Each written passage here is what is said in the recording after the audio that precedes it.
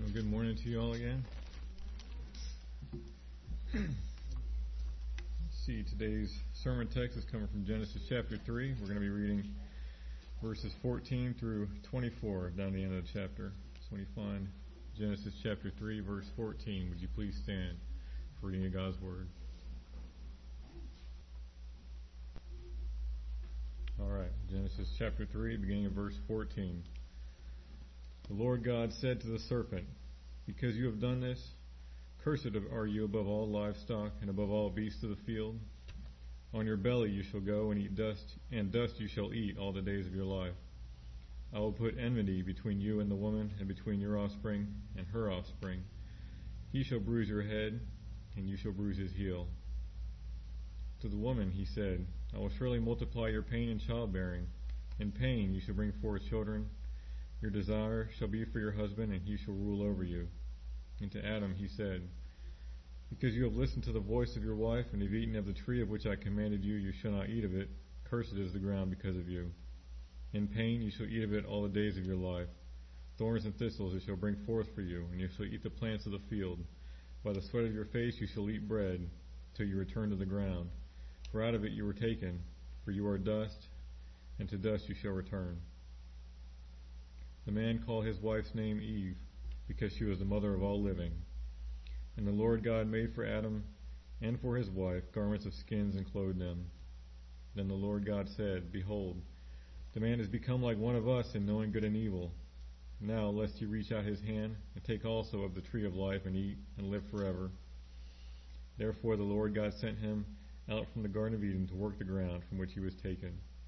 He drove out the man, and at the east of the Garden of Eden he placed the cherubim and a flaming sword that turned every way to guard the way to the tree of life. Amen. Let's pray. Heavenly Father, Lord, thank you for this passage before us today. Lord, thank you for speaking and even seeing to it that your words are recorded and handed down. Lord, we thank you that we're on the receiving end here, that we have your word, revelation from you, revelation about you. Lord, we're asking that you also open up our minds, open up our understanding, so that we may understand you better and understand your ways better. Lord, may our love for you be increased. May our trust in you be increased. And Lord, as always, we ask that through these things you would be honored and glorified. We ask these things in Jesus' name. Amen. Amen. You can be seated.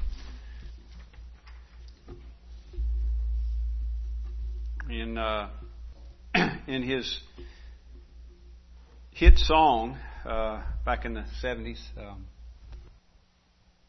Jerry Reed said, "We got a long way to go and a short time to get there." And so that's kind of our situation today. There's a lot here. You notice we're whittling it down here. I mean, last week we had verses 8 through 24. Today, 14 through 24. So we're moving along. There's a lot here. What I'm going to try to do is cover what I think are the high points here, the things that we need to really focus on. And Lord willing, I'll kind of, I got a lot of notes here. Lord willing, I'll stay close to them. I almost always have notes in front of me. I just don't use them. But I probably will try to do that today, Lord willing, maybe to help keep me on track a little bit and keep us moving along. We'll see. If we don't make it, I'll tell you the same thing I said before. If we don't make it all the way through, then we'll just have to leave with a cliffhanger, right, and pick it up next time. So the big thing is judgment and grace. And this is one thing that ought to just really astound us, that when man deserves judgment, God includes grace. And we're getting that right up here in the front of the Bible. So I want us to notice that today. In fact, this is going to be my little summation for this section that we're looking at. God responds to man's rebellion with judgment and grace. And like I say, those last two words really ought to just amaze us. We expect the first part. God responds to man's rebellion with judgment. Of course, because that's the right thing to do. That's why He's called a just judge.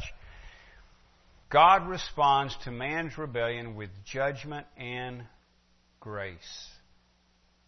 All right. I will kind of give you this just to because I think this is interesting. None of these things are by coincidence. But as far as the structure of the text, the way the literary form, it is what's called a chiasm or chiasm. I'm never quite sure about the right pronunciation of that word, but it's a literary device, kind of poetic, and it's where you would take different lines and I wish I had probably should have prepared something for the projector or for the board or something like that. But you'd have like a line, and then you can think of it as on paper as being indented. You have your second line, and then maybe another one, and so it's indented a little more, and then you're coming backwards. Less indentation on the fourth line, less indentation on the fifth line. And what it does is, each one of those, the reason they indent them like that is because each one of them correlates. So for here, in this section, you've got the man is questioned, and then secondly, the woman is questioned, and then thirdly, and this is the point of the arrow here, thirdly, the serpent is cursed. And then coming back, the woman is sentenced. That correlates with line 2. The woman is with the part 2. The woman is questioned. So the serpent is cursed, and then the woman is sentenced, and then the man is sentenced. So the man is questioned, the woman is questioned, the serpent is cursed, the woman is sentenced, and the man is sentenced. That's the way that this is laid out. It's kind of interesting, I think. And chiasm is a really popular Hebrew device.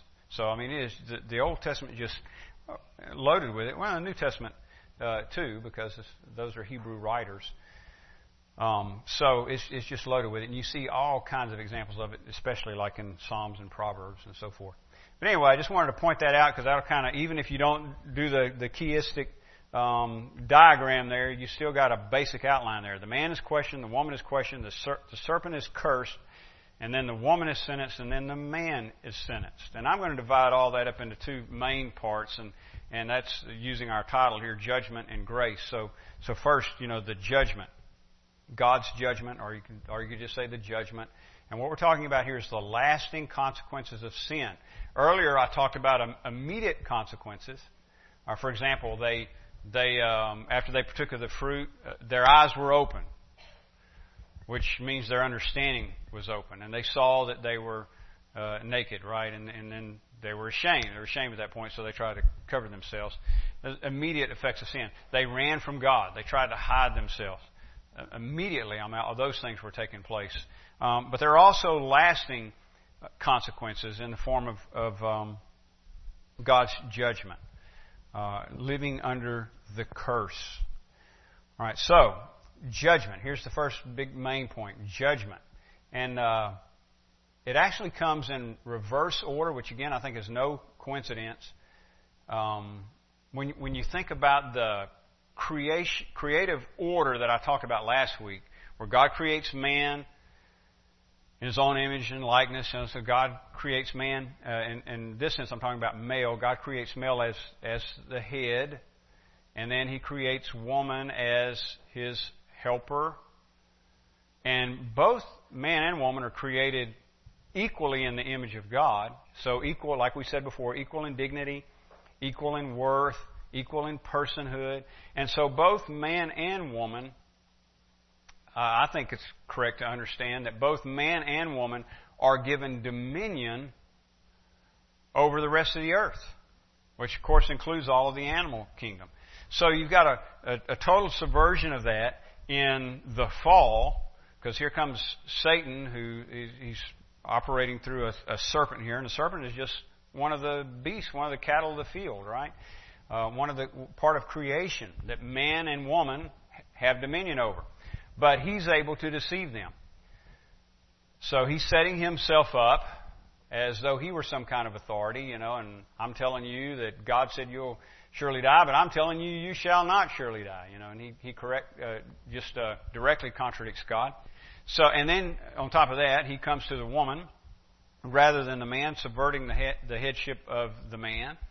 So now you've got the judgment in reverse order of creative order. In other words, it's serpent first, and then the woman, and then the man, when it comes down to handing out the judgment. But he will question man first, and then the woman, and then the serpent. Or I should say this: he will question man and woman. He doesn't question the serpent. And we talked about this part of it last week, and I told you when God comes, saying things like, "Where are you?" It's not for His benefit, because it's not for information, but He's saying it for their benefit. I think to open their eyes to what they've done some. He doesn't do that with the serpent. So while it seems like, again, graciously, it seems like God is trying to provoke a good reaction out of man and woman. In other words, trying to call them to account and make them realize. But He doesn't do that with the serpent. With the serpent, it's just hammer down. The hammer's down. Judgment. Curse. In fact, that terminology is used with the serpent. You are cursed. Cursed. All right? So, and then, of course, also last week we talked about the little blame game. Adam blames Eve, which ultimately what he's doing there is blaming God, that woman you gave me. Eve blames the serpent, which again I would suggest ultimately what she's doing there is blaming God, because the serpent's part of creation. God, if you hadn't created the serpent, we wouldn't be in this mess. And we discussed all of that, and that brings us to verse 14, where judgment falls. And I think you could probably think of it in these two ways. In terms of the curse, or being cursed, Satan is going to be cursed. Or you could say the serpent. Here he's taking the form of a serpent. But the serpent is cursed. I think I would prefer a different term for the man and the woman. It's more like being sentenced. And they're going to live under a curse. In other words, the world, the earth is cursed. And he says that for the when he's talking to man. But there's a window of hope left open with man and woman, right? But not so with the serpent. All right, so let's look at these in the order they're given here. Again, and I would say this way. I know you probably already noticed me mixing up Satan and the serpent. That's because Satan is being represented here, and he's the one operating through the serpent. So it's interesting. God seems to speak to both. So verse 14, the Lord God said to the serpent. I mean, that's pretty clear, right? He's talking to the serpent. So you picture this creature, a snake, like Sheila and I were talking about just a few moments ago, snakes. And you picture this creature. God is clearly, Moses is saying, God said to the serpent. But here's what he says. Because you have done this, cursed are you above all livestock and above all beasts of the field. Now, again, so far, so good. He's talking to this animal. And then he goes on your belly you shall go, and dust you shall eat all the days of your life. So the image there is, this, unlike other beasts, or sometimes this phrase cattle of the field is used, livestock. Unlike other animals, the serpent is slithering on his belly, and it's not that he's living off of dust, but it's just the idea, you eat dust when you're slithering on the ground. Or like yesterday when I was using a saw, you eat a lot of dust, a lot, and I'm feeling it today. Dust you shall eat all the days of your life. Well, that's not a pleasant thought. So, there, you get the picture. I mean, Moses says he's talking to the serpent, and all of that fits, right? But then you get to verse 15. I will put enmity between you and the woman, and between your offspring and her offspring. He shall bruise your head, and you shall bruise his heel. Now, verse 15, I would say there's a twofold meaning here. Of course, it's not original with me. I'm not trying to suggest that. Everybody understands this pretty much, but there's a twofold meaning here. So, first of all, there's this perpetual enmity between snakes and people. That's the point of the the first two lines there. I will put enmity between you and the woman. That is, you, serpent. I will put enmity between you and the woman. And between your offspring, or literally seed, between your seed and her seed.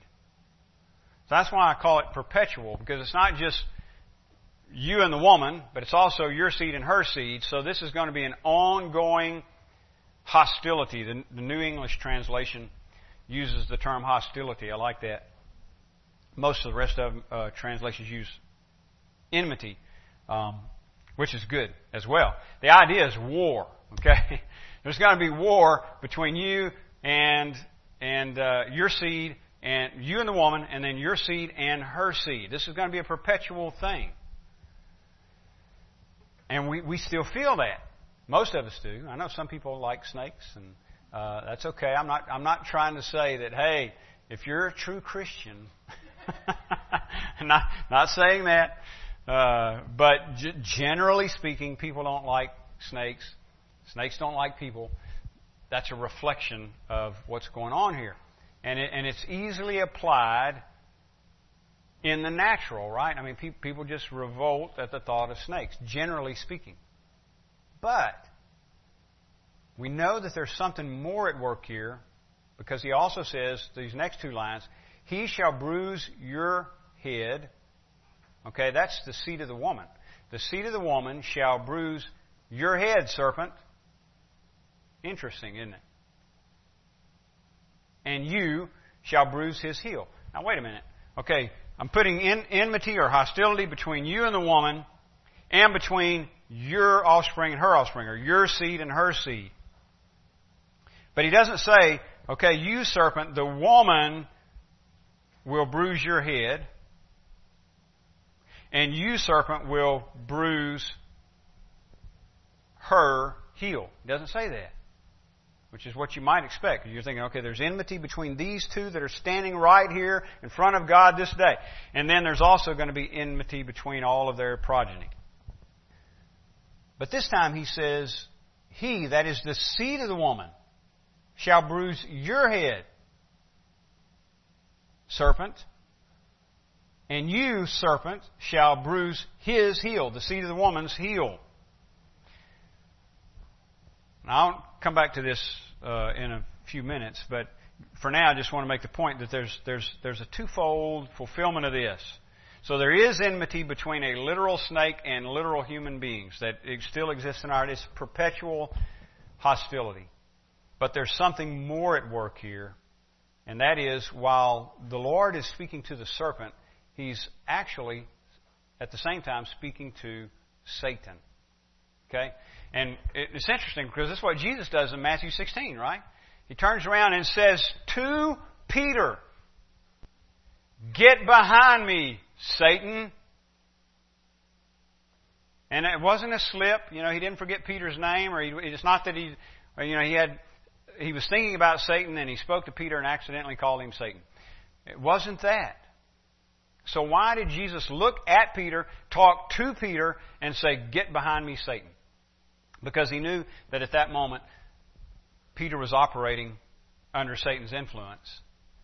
And the enemy that Jesus was speaking to was Satan. Now, there's a sense in which you could say it was Peter. He goes on to say, you don't savor the things of God, but the things of man. And that's certainly true of Peter at that point. He was having that struggle.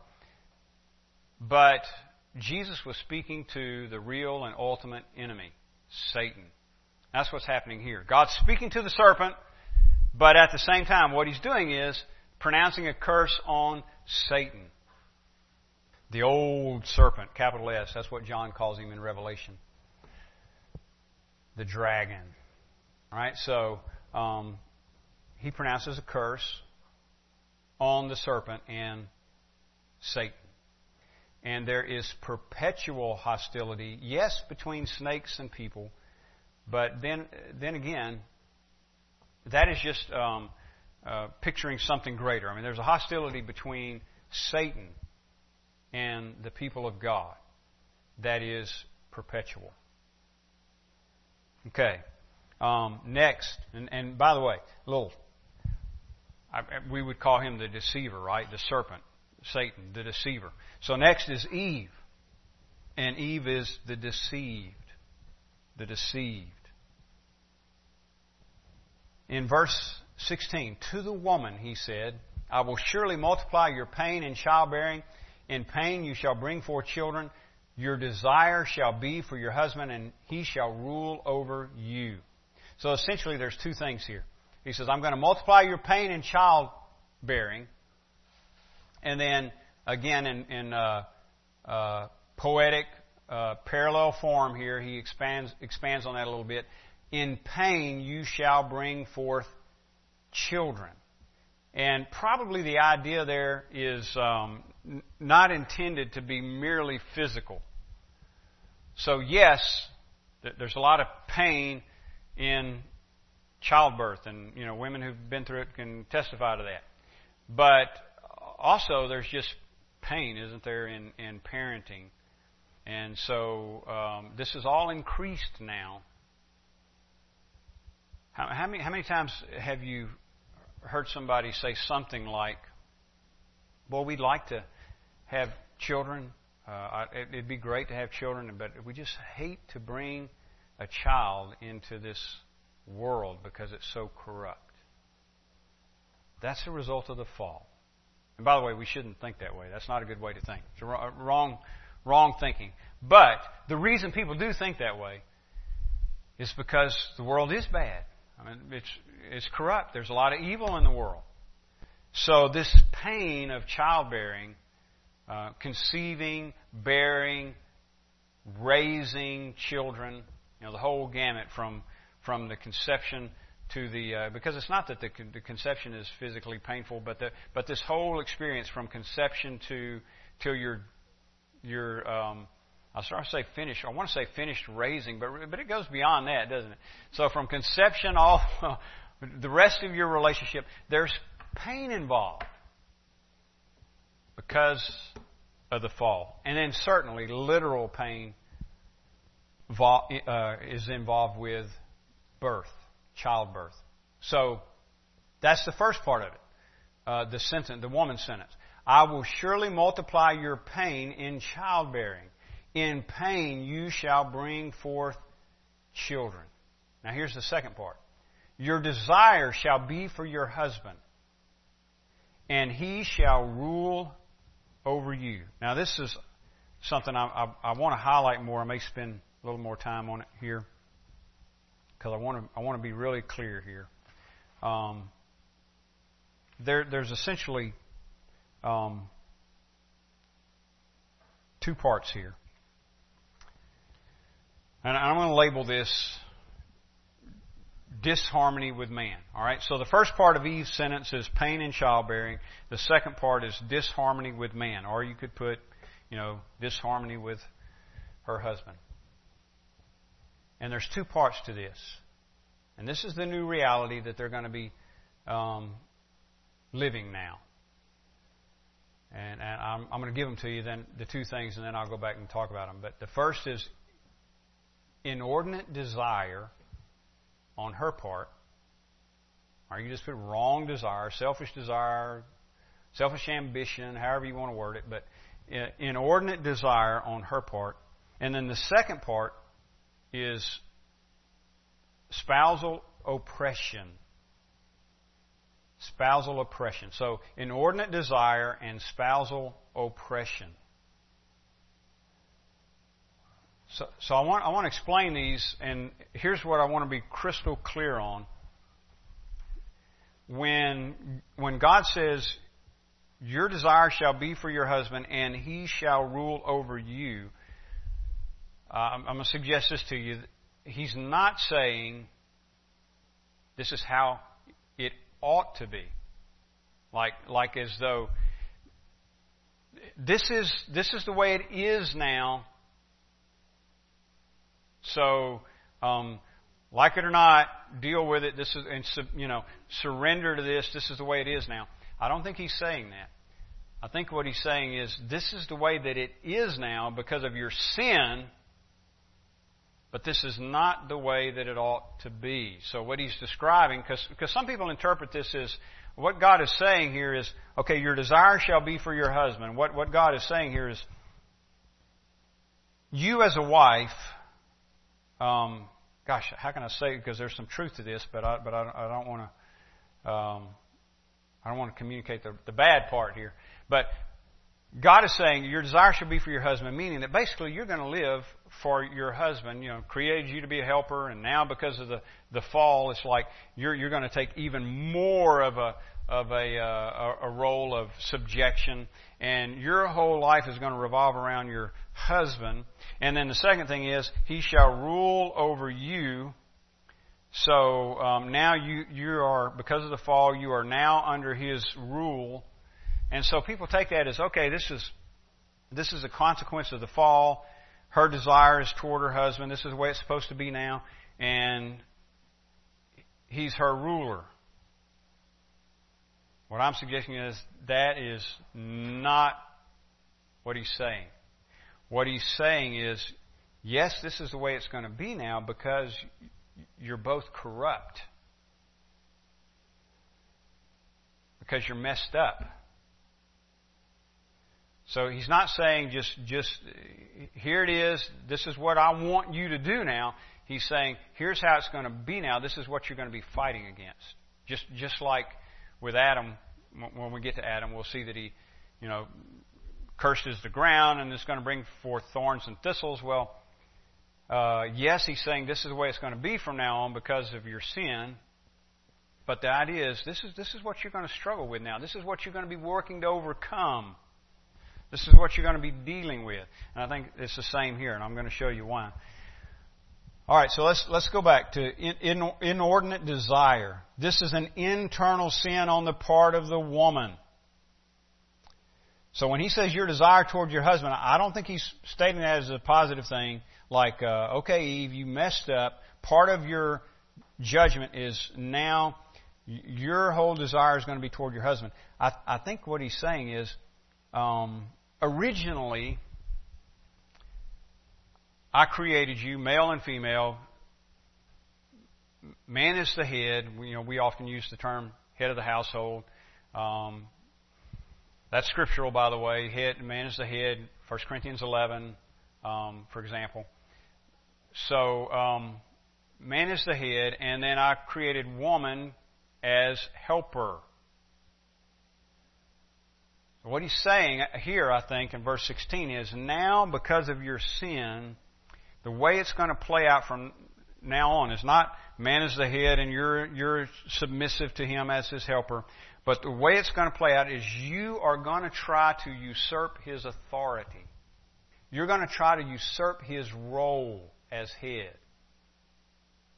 Your desire, meaning an evil desire, an inordinate desire, will be to resist his headship. This is, in other words, he's describing an internal sin on the part of the woman. So part of her judgment is this sin within her that she will have to deal with. And it stems from a dissatisfaction with the assigned role of submission of the wife, in particular, and in some sense, all women in general. It's the desire to usurp male headship. So, again, two parts. Inordinate desire, spousal oppression. The first one is sin within her that she's going to have to deal with and that every woman is going to have to deal with following Eve. And the second part, spousal oppression, is sin outside of her that she's going to have to deal with. Something coming at her. Attack. So, spousal oppression. Sort of like, and when I say sin without on the outside or whatever, it's kind of like the pain in childbearing he's already described. And I know you're probably thinking that's not something on the outside of me; that was on the inside of me. But it's not. It's not your own evil. See what I'm saying? I mean, if you had pain in childbirth, that was not sinful. But the inordinate desire is sinful. But if you had pain in childbirth, that is something you had to deal with. Or even try to overcome. You know, maybe you had an epidural to overcome the pain in childbearing. But whatever, you had to deal with it. Even though it wasn't sinful, you know, the fact that you were having pain wasn't sinful, but it was something you had to deal with. Okay, it's like that here, spousal oppression. Something from this point on Eve's going to be faced with, and all of women who come after her, that is oppression from the man or husband. Now, let me tell you why I'm interpreting this the way that I am. So, first of all, part of Eve's sentence, what we're describing here is the second part. First, pain in childbearing. Second is disharmony with man. And then two parts here, inordinate desire and spousal oppression. So she's going to try to usurp male headship. And in the spousal oppression part, he will abuse his headship. So again, this is not God saying, look, in sort of a positive way, now because of the fall, part of your punishment is he shall rule, your husband shall rule over you. And that's the way, it's supposed to be. I think what he's saying is your husband will rule over you in a bad way. Will abuse his role of headship. So where her internal sin is trying to usurp his headship, this sin, which is coming at her from outside, is an abuse of that same headship on the part of the man. Now, why do we interpret it that way? Well, look with me over into chapter 4 for just a moment. Chapter 4, verse 7.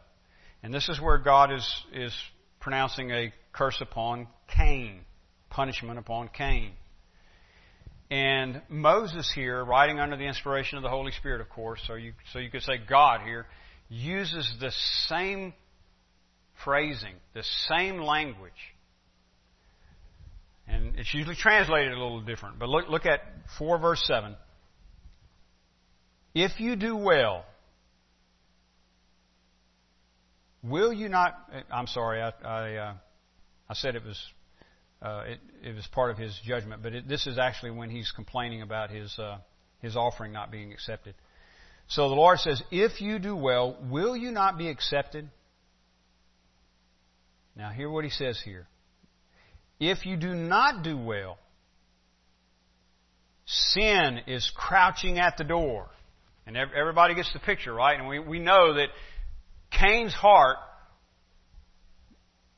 was evil. In fact, he winds up killing his brother Abel. But here he's so mad because God accepted Abel's sacrifice but would not accept his sacrifice. And God tells him, look, if you do well, you'll be accepted too. But if you don't do well, sin is crouching at the door. So you got this picture of sin, just for the purpose of illustration, he's giving us this picture like sin is like a predator. So you can imagine if, it's like kind of like one of those old horror movies or something. Remember, if you were about to walk out this door when we dismiss, and there's this predator crouched on the other side of the door, waiting for you to come out, and the minute you step out that door, it attacks to devour you. Right? That's the picture. God's saying that's the way it is with sin. If you don't do well, that's how it's going to be. Sin is crouching at the door to devour you like a lion crouches when he's about to jump on an antelope. And hear what he says. Its desire, that is sin, he's personifying it as though it desires something. Its desire is for you. Now, let me ask you, what is sin desiring at that point? Using this little picture that God gives us here, what is sin desiring? It's desiring to destroy you, to overtake you, to master you. Right? Its desire is for you. And we get the picture right there. We understand that what he's not describing is something good. He's not saying, oh, all of sin's heart's desire is toward you. It just loves you so much. It's not what he's saying at all. He's talking about a predator. Its desire is for you. And then he goes on to say, but you must rule over it. So what he's saying is, sin desires to destroy you, devour you, master you. So what you've got to do in return is master it. Dog eat dog, right? That's the kind of hostile world we live in now. Now, notice, again, no coincidence, he uses the same two words. Desire, and here we clearly understand that it's not good desire. It's evil desire. Its desire is for you. What did he say to the woman? Your desire shall be for your husband. And what I'm suggesting is he doesn't mean that in a good way. He's not saying, oh, you're going to be, if you're a godly woman, you're going to be so given to the good of your husband. All your desire is going to be for your husband. I mean, it's true. If you're a godly woman, your desire will be good for your husband, right? But that's not what he's saying there. He's saying you're going to be like a crouching lion, a predator in waiting. Because you're so dissatisfied with the role that you've been given. You're going to be like a predator crouching to devour your husband. And you're also going to have to you got to deal with that. That's sin on the inside of you that you got to deal with now because of the fall. And every woman after Eve has to deal with that because of the fall. And then there's this sin coming at you from the outside that you got to deal with. The spousal oppression. A man who's abusing his headship. He shall rule over you. Your desire shall be for your husband, and he, your husband that is, shall rule over you. Again, notice the same word. Chapter 4, verse 7, talking about sin. Its desire is for you, but you must rule over it.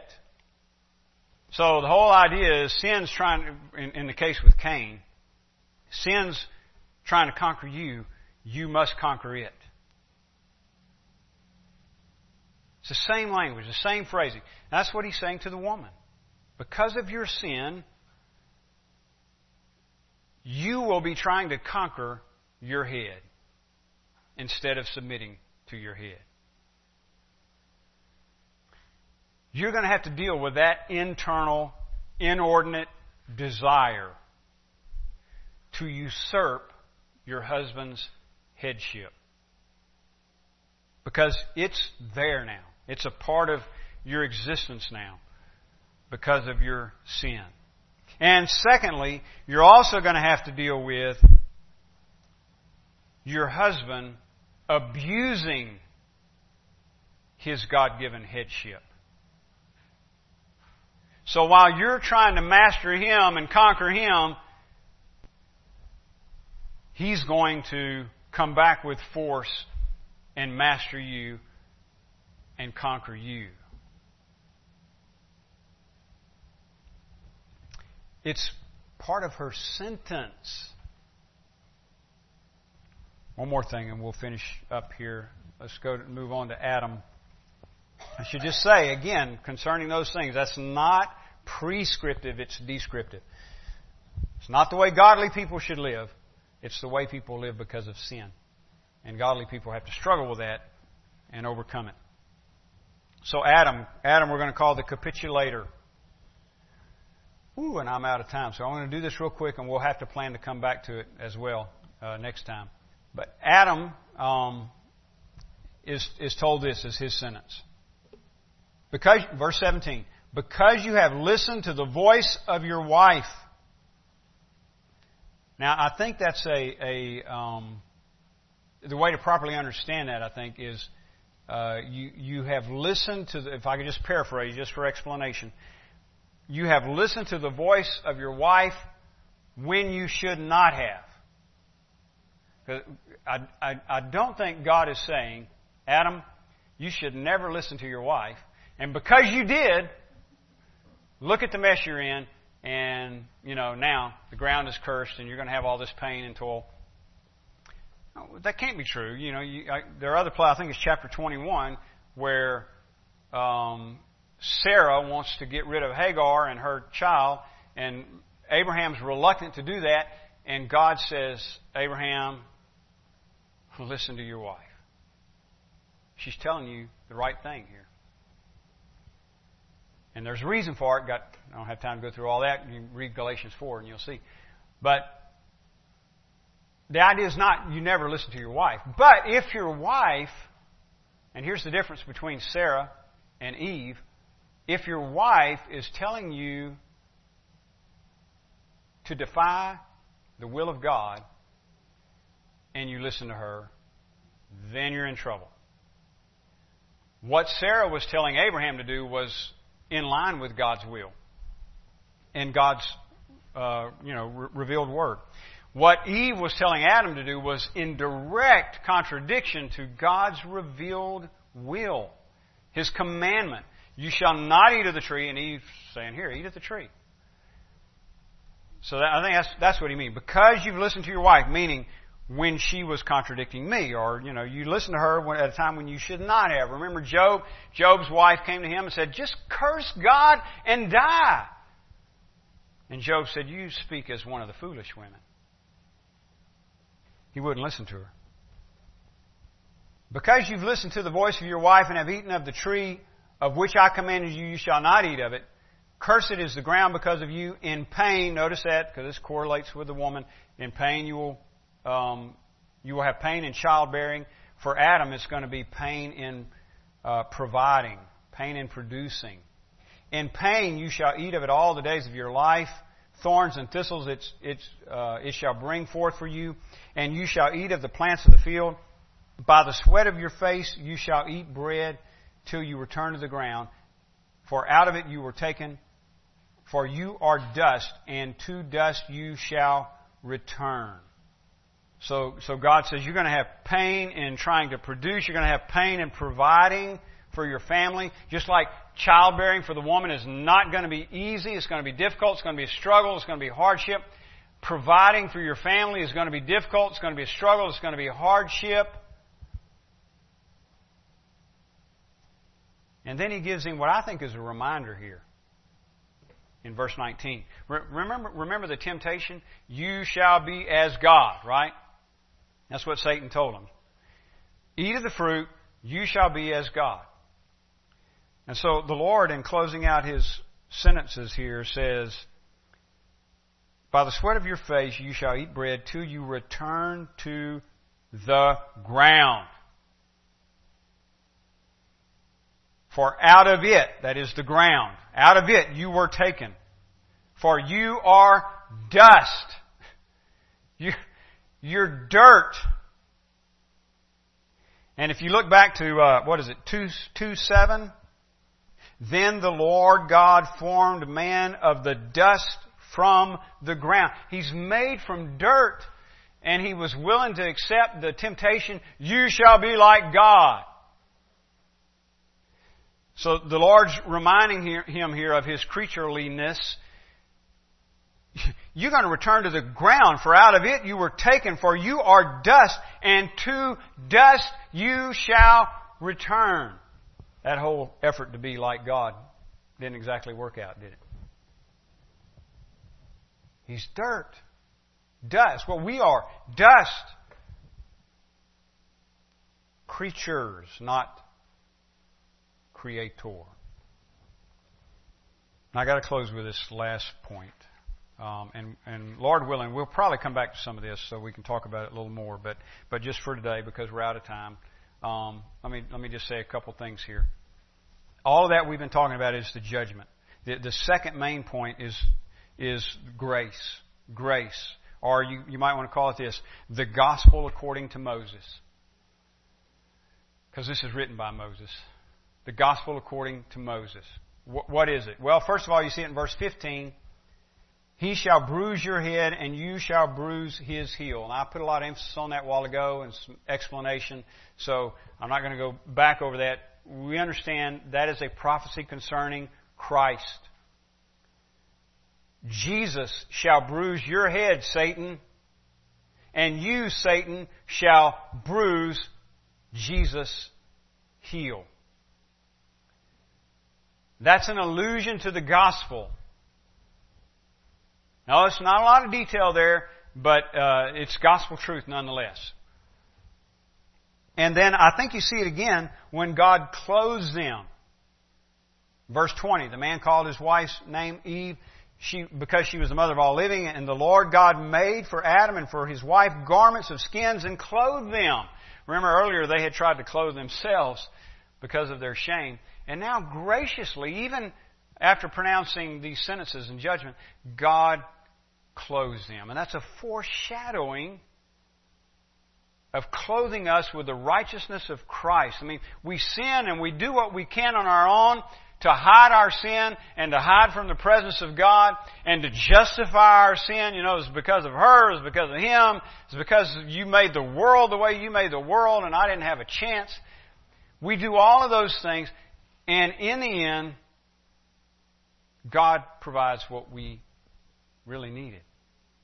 The righteousness of Christ. Because our little fig leaf making efforts, you know, and our attempts at self-justification, none of that restores us to right relationship with God. But the righteousness of Christ does. So, in these judgments, there is perpetual enmity between the serpent and man. Note that. God doesn't give any hope of any reconciliation, anytime, anywhere, any place, forever. Perpetual enmity. The curse that he pronounces on Satan, there's no hope attached to it. Period. None. Zero. And then he gives this promise of victory. And so even when he sentences man and woman, says, you know, you're going to have these hardships and this and that because of you the earth is cursed, and because of your sin all these things are coming upon you. Even when he does all that, he injects right in the middle of it hope, promise of victory. Because the seed of the woman, capital S, seed of the woman, Jesus, is going to crush the head of the serpent. And because in the end, God is going to clothe us. And of course, for all of us who are born-again Christians today, that is already true of us. We are clothed with the righteousness of Christ. And it'll be fully manifest in the kingdom to come. So there's perpetual enmity, no hope for Satan, but there is hope for the man and the woman. Because God is already promising to send a conqueror. And He's already promising to cover our sin. Listen, that is huge, even for everyday life. Think about everything I just said about verse 16. What is our hope then? Women trying to overthrow the headship of the man. Man abusing their headship and mistreating their wives and so forth. And even unmarried, men and women just in general out in the culture, doing each other wrong and so forth. So we don't have any hope. Yes, we do, because of this conqueror. And you get to Ephesians 5 and you find out God is showing Christians that you don't have to live like verse 16 here. Because in Christ, we are empowered to fulfill the roles that He's given us to fulfill. Husbands, love your wives as Christ loved the church. Wives, submit to your husbands, right? And in Christ, the effects of the fall are reversed, overturned. And that's good news. So, judgment, yes, there's judgment because of man's sin. But isn't it amazing? There's also grace. Grace, and we're already seeing it here. We're already seeing the gospel right here in Genesis 3. We're only 3 chapters into the Bible. Would you stand, please?